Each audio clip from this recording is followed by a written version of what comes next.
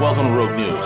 We are the preeminent geostrategic, geoeconomic, and geopolitical news show on YouTube and on the web.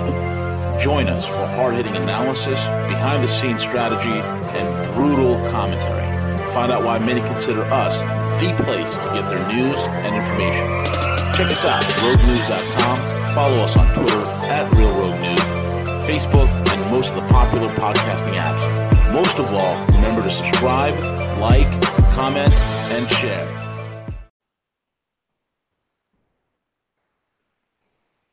All right. Good day, everyone. It's CJ, and we are live. I'm very excited today to be delivering another edition of Rogue 420 interviews. Today's guest is Marijane Baker, and if you don't know Marijane, after today's interview, you will. Marijane is the co-host of 420 radio show. She's also everything about baking with buds. Most of her time spent discussing all things cannabis. As an educator, as an advocate, it's no wonder she spends her days telling her story and how a plant changed her life forever. So, Marijane, welcome to Rogue 420. Thank you for having me. Oh, I'm very excited to have you. And then before we even begin, I want to tell you also, happy birthday. Oh, thank you very much. Yes, it is my birthday today. Any big plans for today? No, not really. You know, as you age, you're just happy to see another spin around the big burning ball, right? Exactly. That's exactly right. Well, I want to jump right into it. And before we begin, I do want to ask, and this is something I ask about everyone that I interview, is that how did you get started in the cannabis industry? Oh my. Okay, so besides just using it as a teenager recreationally, I guess my first actual in the industry like work would have to be when I started working at a glass shop selling bongs and pipes. That's really where it began for me. Yeah, just talking with all the customers and hearing their experiences and their stories when it came to, how it was helping them medicinally just really changed my perception on cannabis because up until that point, I didn't even realize that, that I had been medicating myself for years with cannabis, just thinking I was using it recreationally. So it was definitely an eye opener and the beginning of my journey. Wow. Yeah, absolutely. I think that's where it probably started for a lot of people. And then later on, you start to research and find out that, wow, this not only is this enjoyable, but then the medicinal benefits as well. Yeah, it's crazy when you actually realize just how much it's helping. And it wasn't until I was forced to stop taking cannabis as well, even as a recreational drug. I had to turn to pharmaceuticals to try and alleviate some of the symptoms that I was going through, and that's where the rabbit hole begins, right? It gets pretty scary. I don't know. Are you familiar with some of the pharmaceuticals that they have for like depression and stuff? Yeah, I am, and have some experience with that. So I completely, yeah, I understand. Why don't you share a little bit around how medical cannabis and it really changed things for you and changed your life forever? Okay, so I'd say I was about mid 20s. Like I said, I had consumed cannabis recreationally for like a decade, and I I didn't even realize it was helping until I couldn't afford to purchase it, and I had gone to the doctor and I had said, this is what's happening to me. We had the discussion about how I actually was self-medicating for all those years with cannabis. And my doctor was very understanding. He said, I agree that cannabis does help. However, with the way the laws are and the way that the system works, I can't prescribe it to you, or if I could, it's still not covered, so you're going to have to pay out of pocket. So he said, well, I have options for you, which was going down the pharmaceutical road. Um, so he had started me, I think it was Cipralex, which I think is like the basic of the basic. And I was told if this doesn't work, then, come back and we'll up your dosage. So this continued for about, I'd say 6 months of just upping my dosage to try and make it work. When that didn't work, they started adding in other prescriptions on top to try and help with things like sleep problems, and it, it it very quickly became a long list of things that were going wrong with me, and an even longer list of prescriptions that I had to take. Um, and I got very ill very fast. It, okay, my bank account was doing much better. However, it was the only thing that was doing better. I couldn't even get out of bed in the morning. I didn't, my kids were always late for school. Um, I just basically, I was like a zombie. I had no drive to do anything. Mm. Yeah, that's very harsh, right? I mean, to think about it and to think that the change that cannabis made, and not only for you, but so many. And that's why I am very excited about to see, what Canada's done, what we're seeing nationally with different legislation, with states occurring, and really people finding medical freedom with cannabis. Absolutely. And I totally agree. I think with legalization, you're going to see people that were like not necessarily afraid to try it before, but maybe not wanting to do it because it was illegal and they want to stay within the realms of the law. So I think those people will be more apt to try cannabis, and hopefully they'll see that it's not as terrible as what, the reefer madness has made it out to be. And maybe they'll start realizing, oh, my blood pressure is dropping. Maybe this is a side effect from the cannabis. Maybe I don't need to take two blood pressure pills a day. Maybe I can reduce that to one. That's something that would be a great talking point with your doctor. So I think it's going to open up a lot of doors, both medicinally and recreationally, right? Oh yeah, absolutely. Yeah, absolutely. I really treat it more as a freedom, a liberty thing, for the recreational side. It's one of those things that, that cannabis is a natural plant. It's been used throughout history. And to think that back to the failed drug wars, to the reefer madness sessions, and how marijuana got its stereotype of being, even a gateway drug. It's just amazing. So talk to us a little bit about, now Canada recently national legalization, I believe, for both medical and recreational. And I believe that you played a pretty significant part in helping, and really the advocacy side. What changed in Canada? What really led to the momentum to swing that big of a national change? Because that's pretty huge. That's pretty significant. I'm not sure if the governments have finally just had enough of us hounding them, or if maybe they've seen a really good way to make money themselves. Because with C45, there's so much that's still up in the air with Kathleen Wynne being voted out and Doug Ford coming in, at least here in Ontario. I know with, see, this is the thing that really gets me too, is I know you wanted to discuss some of the good, the bad, and the ugly when it comes to legalization, which Yeah, is, absolutely. uh, Yeah, we need to go ahead. and like the thing that really gets me is federally, there's one set of rules. And then provincially, there's another set of rules. So depending on which province you're living in, it's totally different, and it's going to create a lot of confusion amongst Canadians. Somebody living in Quebec cannot or will not be allowed to grow at home for their own personal use. However, the guy that's on the other side of the border in Ontario can. So it's I just wish that they would make it sort of uniform all the way across the board. Yeah, you have to be very careful with, with the whole legalization. And the anarchist in me says, you know what, do it regardless. However, I completely understand that people, have kids, they have children, they have things they have to consider. The moment that we start asking the government for permission is the moment that they can kind of define what those rules look like.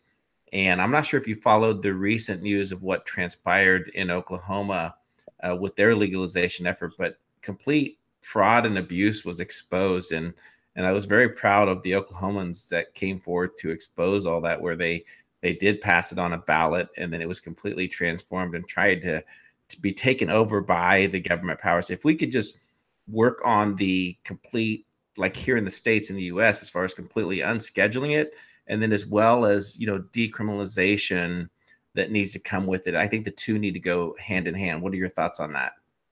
I think the key is to repeal the laws that were placed in the first place. I mean, it's a plant.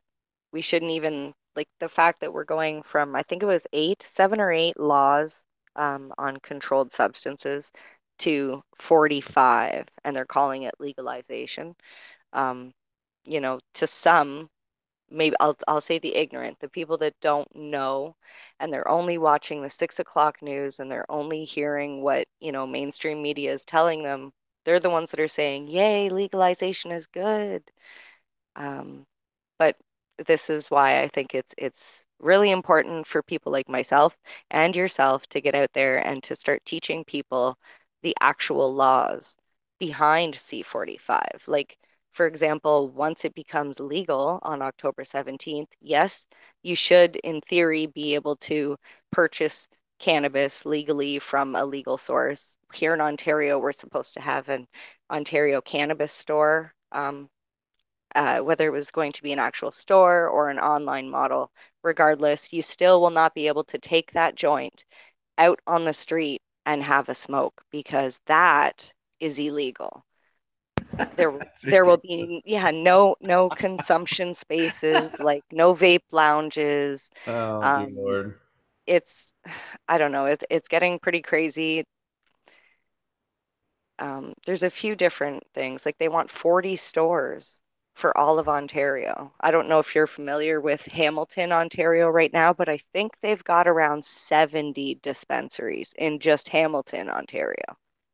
You- you- what really first caught my eye with Canada, and I think that your friends or acquaintance with her, is Jody, and I believe her husband, is it Mark Emery? Mark Emery, yes. Jody and Mark Emery, and everything that they started with the cannabis culture, and their efforts there, and the incarceration that occurred and everything there. It's just it's been amazing to watch what's been happening north of the U.S. border. Yeah, there's definitely been some interesting stories. I know there was a gentleman out in, I think it was either New Brunswick. I think it was New Brunswick. He had driven to Quebec and purchased some alcohol and then driven back. And there was a something to do with you're not allowed to cross provincial borders to purchase things like that. It actually set a precedence for the cannabis laws that are now coming in place because they knew if they allowed him to get away with crossing the border with alcohol, that cannabis would be next, right? Yep, yep. So I don't know. I mean, it's not like we're trying to get it from Canada to the States or vice versa. We're just trying to go, it'd be like going from one state to another, where it's Hmm. still legal in the next state. But I don't know. It's definitely going to be confusing, and I can see a lot of people getting in trouble just for not knowing the laws. Well, yeah, it was the same thing in Nevada when Nevada passed, because Nevada went full medical and recreational. However, they pretty much blocked exactly what you were talking about, where you cannot smoke, anywhere in public in spaces, outdoors. And so the question came up, was like, well, what are people who are traveling from that don't live in Nevada? What are they supposed to do? Yeah. And not knowing the travel implications from it. Now, one of the other things that's important to me, and I want to get your take and your opinion on this, is that to me the movement, the cannabis, whether it's medicinal, recreational, it's always been kind of like one of those grassroots type movement where to me it's very important keeping it to the core of the people, allowing people to do their individual grows. And one of my fears is, and we're starting to see this, is a lot more of the corporatization, if that's even a word, I think it is, coming into the industry. And I don't want that. I want to keep this pure. I want to keep it down to the grassroots, to the people. I don't want to see, in the near future, where we have two or three companies that are controlling all the aspects of the industry. Yeah, I've seen a lot of that down here as well. It's kind of scary. I'm not sure. You could look at it one of two ways, right? You could look at it as these smaller companies being swallowed up by these bigger companies that are just wiping out, taking over everything. But then you could look at it like somebody in the grassroots movement built this business to a point where they've got it so big that they finally get to sell and start something bigger. So I really don't know. I would like to see it stay. See, people argue with me and say there's no difference between medical cannabis and recreational cannabis. And I understand what they're saying, and I'm not trying to argue because cannabis is cannabis, but if you have a massive corporation that's growing cannabis on an extremely large scale for just profit purposes alone, the chances are you're not going to get a very good product. You're going to get something that might have bugs or had to be sprayed with, a chemical to get rid of mold or mildew or something. So that I think is where the difference is in the actual production of it. Somebody that's growing it, like you say, for personal use is going to take the time and the care and the attention to make sure that that plant has proper nutrients, not miracle grow. Do you know what I mean? They're going to make Right. sure it's flushed properly. They're going to want the best product for themselves in the end. Oh shit! You mean I should stop using Miracle Grow? Oh, dear God, don't say I'm that. just That's like, oh, that's a I'm just bad kidding. word. I'm just kidding. Oh, Uh, that's too funny. Well, no, I have no problems. People profiting off it. I'm in the industry as well, so yeah, absolutely, no beefs there. I just don't want to ever see it to the point where they say, hey, you can no longer cultivate at home. You no longer can have your grow in your shed or whatever you need to do. I just don't think that's the right thing to do. But I do want to talk something else that's even more exciting, and that's in infusing different food products. And from your bio, I take it that you're very much into the culinary in terms of infusing and creating different food products. So talk to us a little bit about that, what that's like with you. Okay, so I've always had a passion for baking. Not so much cooking because I always tend to burn that stuff, but with baking, I've always had a thing for like cupcakes and cookies and stuff like that. So I actually had come across a product when working at the glass shop called the Magical Butter Machine. And this thing's so amazing. It literally is the size of a kettle and it sits on your counter and you put your dried flour in and then you put your butter in or coconut oil, whatever you want to use. And then you set it and forget it. You walk away, it beeps when it's done, you come back, strain it out. You're left with nice can of butter. Nice, Yeah. nice. Of course, you have to make sure that you do the decarboxylation step prior to making your butter, or else you will not activate the THC-A into THC, which is the component that actually makes you feel high. So Hmm. it'll still work, like it'll still help you medicinally, but I think really to get true benefit from the cannabis plant, you need to have all the components, CBD as well as THC and all the terpenes combined. Oh yeah, Uh, absolutely, absolutely. So what do you like to take the butter then and obviously infuse it in different products? So what yeah, what kind of what kind of so creations do you like to make? so I like to taste my cannabis butter. A lot of people don't. They just want to eat edibles that doesn't taste like cannabis. So for those people, I would bake stuff like let's see, peanut butter cookies or anything banana bread, chocolate chips, stuff like that. Myself, I like to infuse my cannabis with coconut oil and then make it into a Rice Krispie square. That's my Ooh, favorite. ooh. I didn't have much of a lunch and I haven't had dinner, so now you're making me hungry. Well, see, that's the beauty of infusing cannabis into a butter or an oil. You can basically cook it any way you want. If you want to saute onions in it, go ahead. If you want to cook your steak in it, go for it. The possibilities are endless.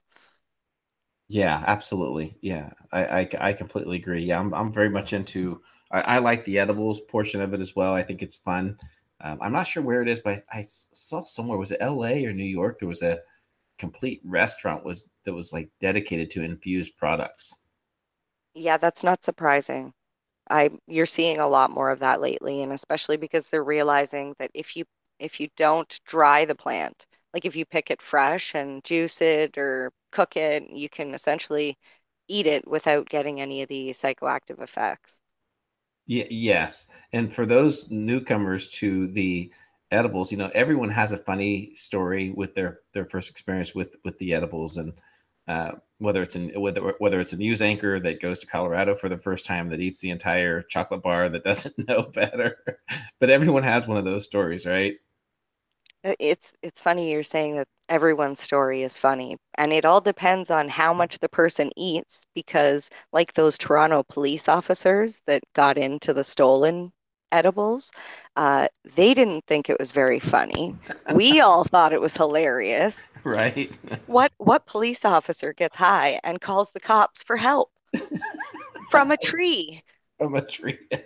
I'm gonna have to Like, I'm gonna have to Google that because I did not see that. oh, it's pretty funny. Yeah. Toronto police, you gotta love them. No, I'll have to check that out. Well, also, again, so I love your work. I love the advocacy, your passion for the industry. And then also let's jump into the discussion regarding your radio station, the 420 radio, and the co-hosting. So let's talk about that.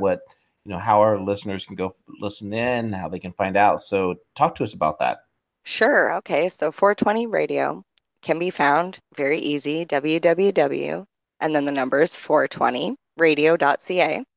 We bring on different guests every week to discuss pretty much all things cannabis, different products. Sometimes we have patients on who tell their story.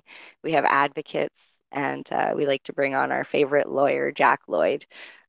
He is currently at the head of the constitutional challenge against the government to help keep the Niagara Cannabis Dispensary out of jail, because they were basically doing what the government couldn't do and supplying reasonable access to cannabis for medical patients. So I also, if you would like to know how to donate to them, just Yeah, go for send it. me a message and I can. You can go and tell people here. Do you need to email them? I I can't even, to be honest, I didn't keep Okay. that in front of me. I'm sorry, Kelly. Do you want to go ahead and give out what preferred email that you'd like for people to find out how they can help support that effort? Any of the info, any of the tags down on the bottom of this page here, you're more than welcome to send me a message. I'm pretty good at responding to that stuff. Yeah. Awesome, very cool. Yeah, so Yep. the podcast, the news, the cannabis Yeah. meducation, is that right? Education. Meducation. There's more than just our show as well. There's different shows on that website. There's the Pace Radio Show. There's Reefer Reporters. The whole network is 420 friendly. Oh, very cool. Yeah, I was Yeah. clicking through some of the links right now. So